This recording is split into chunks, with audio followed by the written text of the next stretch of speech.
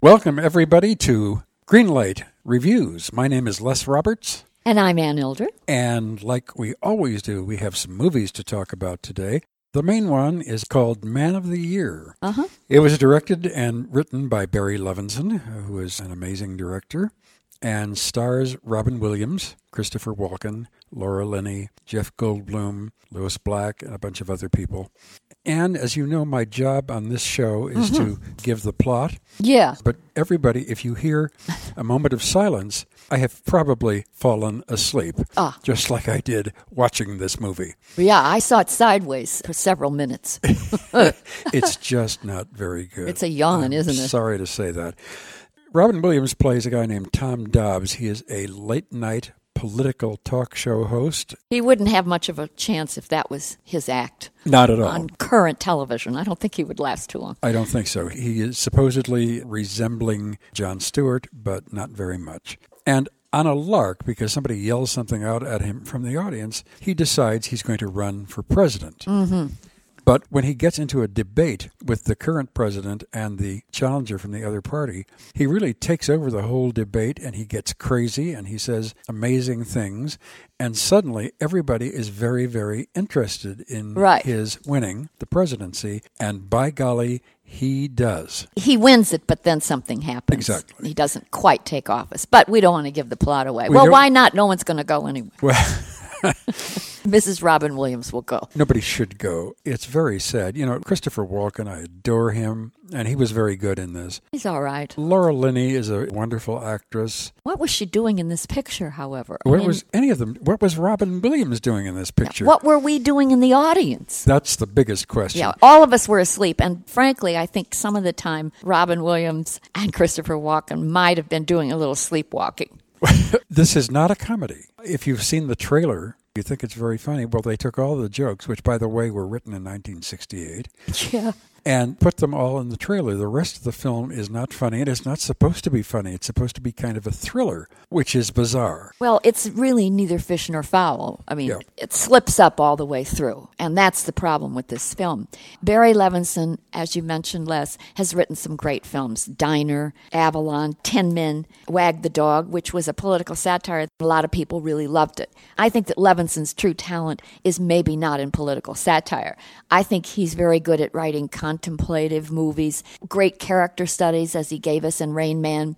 This movie requires biting, satirical, clever, fresh commentary. It just didn't happen. And Robin Williams could not rescue this movie. It kind of structured Robin in a way that he couldn't be his crazy ad-libbing self. He just couldn't play that because no one would then take him seriously. Therefore, the plot of the movie couldn't move forward. So he had to walk a fine line between being the old Robin Williams that we like, who can ad-lib his way out of a paper bag, and then he has to be this straightforward, honest guy. And the two just didn't work. It didn't work. There is a scene in this film where he decides to pay a surprise visit to Congress before he's sworn into office. And he shows up wearing a George Washington outfit and a white wig. How bizarre is that? Now, if you've seen the posters and the ads, it shows Robin in the white powdered wig. But it just didn't work at all. False advertising. It's bizarre and silly, and unfortunately, Robin Williams doesn't play it that way. He plays it like a guy who's a little embarrassed that he put the suit on in the first place. That's why the whole film is very confusing. I think Barry Levinson might have had a little bit more fun had he allowed Robin Williams to actually go into office, and we could have seen what it would be like if the country was being run by a, quote, stand-up comedian. That's what I hoped I was going to see, Anne. Yeah, when I well, saw we the didn't trailer, see this. I thought this is going to be very hysterical, but no, we don't see it. Another problem, Les, we see satirical jabs being made at politicians on a nightly basis. Of course, and we love it. And the jokes are fresh and funny and relevant. And that's what a political satire has to be. When you try to compete with that in a movie and you're writing it a year, 2 years in advance, your stuff is going to be dated. End of discussion. The movie just doesn't work. It's a bore. It is a total bore. And even Christopher Walken, who's usually a lot of fun, I thought he was given a lousy role to play. I didn't like him much in the film. Laura Linney is always interesting, and she's charming in this role. But again, it doesn't go anywhere. Nothing really fit. It didn't mesh. It was like a false start all the way through. Lewis Black is an old-time comedian. We've seen him before in movies. He has lost his edge. Jeff Goldblum. No definitive character at all. No, he was a villain, kind of. I guess. But he wasn't allowed to develop that. Nobody developed anything. This is just a mess. I think so, too.